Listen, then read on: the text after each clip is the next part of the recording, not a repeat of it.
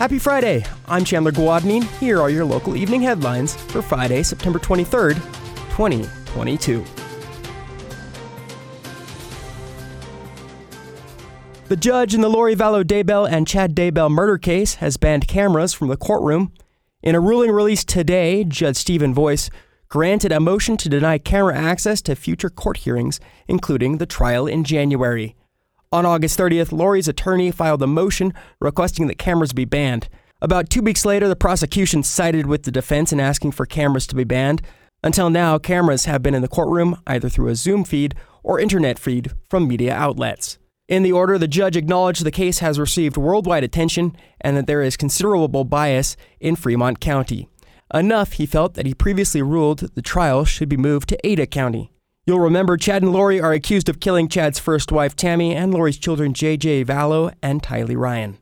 In the original motion, Lori's lawyer argued that in a recent hearing, the camera showed Lori for most of the hearing, even though she was not speaking. Following the motion, a group of 30 or so media outlets filed a response, arguing that the media has followed all court directions.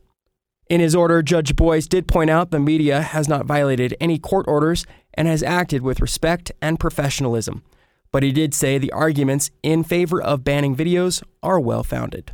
He said in weighing the First Amendment rights of the media and the rights of public access to the case with the rights of the suspects to receive a fair trial, he concluded that continued video access, quote, poses a great risk to the fair administration of justice in this case. Judge Boyce did say he'll continue to allow audio recordings of all future proceedings using the in-courtroom microphones. He also said to allow Fremont and Madison County citizens to attend the trial, the court will provide designated seating. Chad and Lori remain in jail as they await their January trial. The McCall Fish Hatchery will be closed beginning October 1st due to plans for expansion. According to an Idaho Fish and Game News release, the department will build 2 new holding ponds. Those ponds will be used during the months of June, July, and August to house adult Chinook salmon broodstock awaiting spawning, and will allow the hatchery to more effectively address challenges posed by low flows and high water temperatures on the South Fork Salmon River. Summer Chinook salmon is the primary species produced at the McCall Hatchery. The Department of Idaho Fish and Game is confident these additions will enhance efficiency. The hatchery expects to reopen sometime next year. This year marks 100 years of fire prevention education with a theme of Fire Won't Wait. In celebration, the public is invited to a fire prevention block party with the Idaho Falls Fire Station headquarters. At the event, the American Red Cross will offer safety tips on home preparedness, safety plans, and smoke detector installation. Free hot dogs, chips, and drinks will be provided for attendees courtesy of the Community Food Basket, Idaho Falls.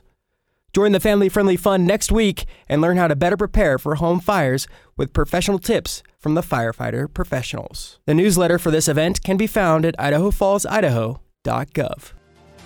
Have a great weekend, everybody. These have been your morning... Have a great weekend, everyone. These have been your evening headlines for September 23rd, 2022. You can catch more news, interviews, and great content on this podcast feed. Just ask Alexa, Google, or Siri to play the latest BYU Idaho radio podcast. Or listen to us for free on your favorite podcast app, like Apple Podcasts, Google Podcasts, Spotify, SoundCloud, or Stitcher. I'm Chandler Guadagnine, and this is BYU Idaho Radio.